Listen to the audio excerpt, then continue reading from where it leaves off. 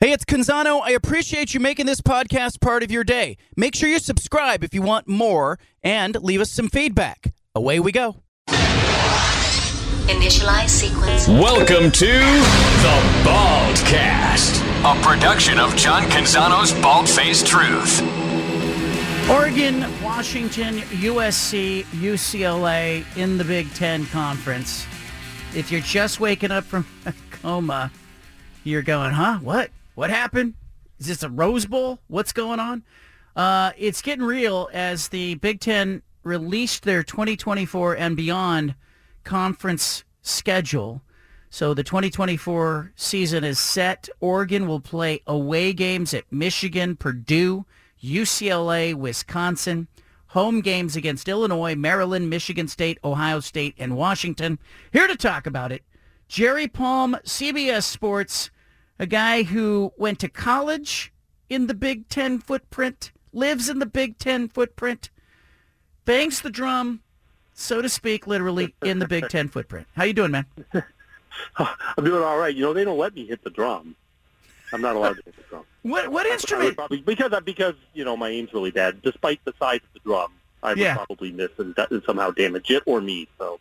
For people who don't know, Jerry Palm, not only your resident bracketologist and RPI guy, he is also a former member of the Purdue Marching Band, and I think you're in the alumni band, are you not?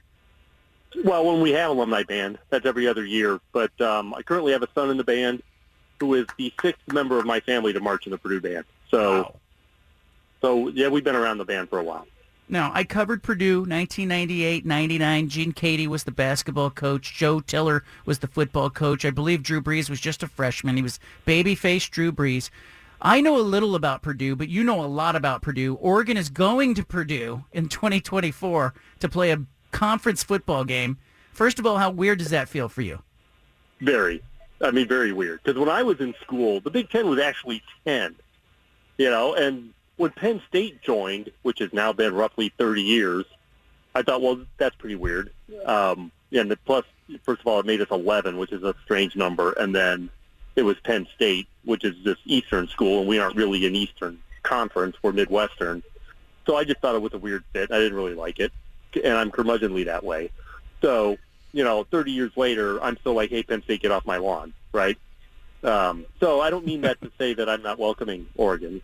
You know, we'll be happy to see you next year and your fans and your football team and probably run us out of the building, but that's okay. Yeah, it is very weird for me as a longtime Big Ten guy to think of the league being almost twice as big as it was when I was growing up. Give me an idea. What do you tell Oregon fans that will travel to West Lafayette, Indiana? What is that trip going to be like? What is that town like? What are the fans like on game day? Yeah, well, first of all, when you go to all of these Big Ten places, you know, this is the Midwest. It's agrarian communities in a lot of spots, Iowa, Nebraska, Purdue, Illinois, you know, out in, you know, a campus in the middle of farm country.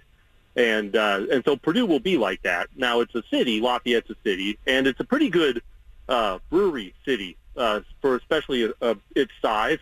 So if you're into that kind of thing, I've got some recommendations for you. But it's, you know, it's a campus in a college town where the entire town revolves around the college. Now Lafayette, you know, across the river, you know, they've got some of their other stuff going on, but West Lafayette is your typical college town in the middle of farm country, and there's a lot of those in the Big Ten. Will the fans welcome Oregon fans, you know, Washington fans? Yeah. Will they be like the SEC fan who invites you over to the tailgate? Oh, yeah. I mean, if you come to my tailgate, for sure. But yes, generally speaking, if you want to crash a tailgate and you're polite, you're nice, and yeah, the people will definitely welcome you. The best place in the Big Ten for that, the nicest fans in all of college football, Nebraska. Wow. When you get to go to Nebraska, they will treat you like royalty. You know, Purdue fans will be nice to you, Indiana fans, whatever. Everywhere you go, people will be nice to you unless you give them a reason not to. Nebraska fans are just, they have a reputation for being the nicest fans in college football, and they totally live up to it. I'm looking at future schedules and seeing opportunities for Purdue, for example, to travel, and it does look like there will be some opportunities where they'll go on the road and they'll get to go to some new places on the West Coast. Is there a town that you think Boiler fans are excited to go to or curious about, or does playing some new conference opponents open curiosity and excitement, or is it kind of like, no, we'd rather see Illinois, Indiana, Michigan State every year? Well, we'll still get to see Illinois, Indiana, and Michigan State. In fact, Purdue's protected rivalries are Illinois and Indiana, so we'll play them every year. But now I'm kind of excited about it because, I've been to L.A., haven't seen a football game out there. I've been to Seattle and on Washington's campus. I've been on the UCLA campus. I've been on the USC campus. I've been to 47 states. Oregon is not one of them. So I'm in particular looking forward to going to Oregon. Purdue played there 10 years ago. Pretty good game. We came up short, as I recall. I couldn't arrange to go then. When Purdue does go to Oregon here these next 5 years, I'm sure we will. I'm definitely going out there to Oregon. So there is a little bit of, hey, this is refreshing. It's not the same old, same old. Jerry Palm, CBS Sports, is with us. Why do you think the Big Ten put out this schedule now? Like, what is the rush to get this out in week 6 of the current season? Well, the rush is for 2024 because, they already had a schedule out. And people are starting to make plans. Some of these plans take a while to put together. So the rush is for 2024. But they've got it all. The process came up with a 5-year schedule, so there's no point in not releasing schedules. Football schedules are always released years in advance. So the unusual thing is that we're in the fall of 2023 without a 24 schedule. So there was some urgency at least for that, and that's probably why they decided to do it. It's the minute they had it ready. I think, too, it opens up some possibilities as Oregon State and Washington State are looking for opponents. It now looks like Washington's going to need a home non-conference opponent to pick up a 6th game at home, and maybe the Apple Cup could be played. So I think there's some silver lining here for some of the Cougar and Beaver fans who feel like, hey, they've been left out. What are they going to do? Maybe now you can see the home and home forming for the Apple Cup, or maybe a civil war down the line. Jerry Palm with us, I CBS. Really hope so. Yeah, give us because a lot of these conference changes have caused rivalries to go away, and I think it would be a shame if those rivalries went away because of this. Give me the sentiment of the average Big Ten fan as they look at those two schools I mentioned, the Pac-2 left behind. How are they feeling about that? Is there empathy in that footprint for what's happening? I would say probably for those who are thinking about it at all, because those are faraway schools. Now, we had Oregon State in our house 2 years ago. I think the last time I saw you in person. Yeah. And that, I was really impressed with Oregon State, with their program, and the people that came, and Oregon State, and obviously that program has been building. But yeah, certainly. I mean, you have to feel empathy for these schools, right? I mean, if you feel empathy at all, they've really kind of gotten the shaft here, and it's the nature of the beast. It's just not something that favored them, and I really hope they find a landing spot that allows them to continue to be what they've been. And I don't know how that works out. I'm certainly no expert on the politics of that, and it's not an easy thing to create. But I hope they can find a way. I'm, as a Big Ten guy, with a long-term relationship with the Pac-12 that we've had, I'm pretty annoyed that taking Oregon and Washington away when we did ended up being the final blow. The one that caused the cascade for the Pac-12 to kind of disappear. I really was hoping that the Big Ten would not do that, and they did. And I just think that was kind of a rotten thing to do to a longtime business, partner. Will UCLA be able to compete in football in the Big Ten? I don't think it'll be any harder necessarily. Well, it'll be a little bit harder than in the Pac-12, and they've been reasonably competitive. It just depends on whether or not they can get the players it takes to compete. We're adding to this league 4 pretty good football programs, right? 3 that are ranked in the top 10 right now. Yeah, UCLA is just outside the rankings. So, these are good programs. It's a very good program. It's going to make the top of our conference very strong. It's a bigger problem for the Purdues of the world and the Rutgers and the Marylands to try and keep up with, now the top of this league. You could be a pretty good team and be the 7th or 8th best team in this league. And that's just how strong the top of the league is going to get with the addition of these 4 schools. Why do you think Purdue, Indiana, Iowa, Minnesota, Illinois, why did they go along with it? Because I for a long time, looked at that and thought they're never going to get those schools to buy in. Was it simply money? Yeah, no question. I mean, that's really the only reason to do it at all. I mean, there's no other really good reason to do this. It's about, making everybody's war chest bigger. It's not certainly not a competitive thing. I mean, it's going to make the top of the league pretty good, but if you're not in the top of the league, it's an uphill climb to get to the top of the league. And things like, Purdue winning a division last year and getting to play for a Big Ten championship, I mean, they're going to have to catch lightning in a bottle. It's already been that way for Purdue. They were in 2 Rose Bowls in my lifetime, 1967 and 2000 with Drew Brees. That's it. Those were special events, that I don't know how Purdue is ever going to duplicate that. If they were having a hard enough time in the league as it's currently constructed, and you add these programs to it, the Cinderella stories are going to be really hard to come by. It's well put. Oregon has got high hopes. It went into Columbus and beat the Buckeyes in Columbus a couple of years ago with Mario Cristobal. Yep. It has a win over Michigan at home and away. But I'm trying to tell people the day in, day out, week in, week out grind of the Big Ten makes those kinds of things, you showed me you can compete on a one-off, but week in, week out, how is it different in that conference, Jerry? Well, it would be different for Oregon and Washington and USC and UCLA because of the road trips are so long. And even, the West Coast road trips. I mean, the trip to L.A. is a 3-hour flight, right? So the closest flight, I was looking a month or so ago when they started talking about this, I think the closest flight from Seattle to a current Big Ten city is Minneapolis, and it's like 3 hours and 15 minutes. That's the closest flight. Every road trip is going to be 4.5 hours door to door somewhere. Yeah. That's a lot. But football, you've only got, a handful of road games. So it's not so bad for football, but think about all the other sports that have to do this. Yeah. Baseball, volleyball, all of these other sports that are having to do this. It's going to be a real drain on some of those athletes. I think it's going to be really hard for them,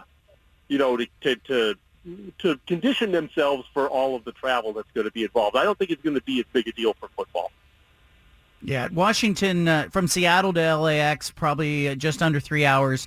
Oregon's about 2:20 to get to LA from Eugene. But I get what you're saying. The Ducks are going to Michigan, Purdue, UCLA, Wisconsin. That's harder than playing, Oregon State and sure. Washington State and some others. And when you fly to, when you go to UCLA or USC, you fly to LA, you're in the city where those schools are. If you're flying to Purdue, you're going to Indianapolis, probably not direct to Indianapolis, and then an hour bus ride from the Indianapolis airport up to Lafayette, or an hour south to IU when you play them. Or, you fly to Indianapolis, you drive to Illinois, or you fly to Chicago, you drive to Illinois. You're going to fly to somewhere else for the most part. You're not going to be in the city where the school that you're playing is, and you're going to be traveling around on almost all of these flights out west. Out east. Yeah. Yeah, you're talking mainly about those other sports that have connecting flights and won't take a charter. It's going to be brutal. And I think, right. That's why the regents at Michigan were upset, and I continue to hear from them. Jerry Palm with us, CBS Sports. Who has got the best band in the Big Ten? I'm not going to talk about mine. Okay. Outside of Purdue's, the one I like the best is Wisconsin's. Ohio State, of course, is terrific. It's a great band conference, just generally. There's at least half a dozen bands that are top-notch in the Big Ten. But the Ohio State band has got the reputation that often goes along with the football team. Purdue's band is great. Wisconsin's is really good. Michigan State's is terrific. There's a lot of pretty good bands in the Big Ten, and the conference takes a lot of pride in the marching bands. You can count on one hand with plenty of fingers to spare that have got marching bands that are just not so great. Everybody else is really pretty good. What are you looking for? Like, what separates a great band? Sound quality and precision drill. It's how good of a show do you put on? I have not seen really in person any of the 4 bands that are coming. So I'm looking forward to that as well. And I know USC travels to all their games, so I think we get USC at home in 25. So I'm really excited about that. But it's how well do you play, and how good is the show? Are you entertaining, and do you do a good job, performing it? Jerry Palm, CBS Sports, laying it down for us. I appreciate you, my friend. I will see you soon in West Lafayette, Indiana, of no places. Yeah, looking forward to it. And welcome, Oregon fans. There you go, Jerry Palm. Thanks, my friend. Thanks for joining us. There he goes. I love it. He's the leader of the band. No, he's in the alumni band. His kid's in the band. 5 generations in the band. That kid went to band camp. That's what I'm saying. Leave it here. Our big splash still ahead. I love that we got into band talk with Jerry Palm. It was great. I didn't expect that it would go there, but it got there. Some news coming out of Salt Lake City today. It's going to end up being our big splash. If you are a Pac-12 fan trying to figure out what is going on with the 2-time defending conference champion Utah Utes, we got a little bit of an update today. This is the one thing you absolutely need to know today. Look at it. Where? Down there. Puppy. The Big Splash.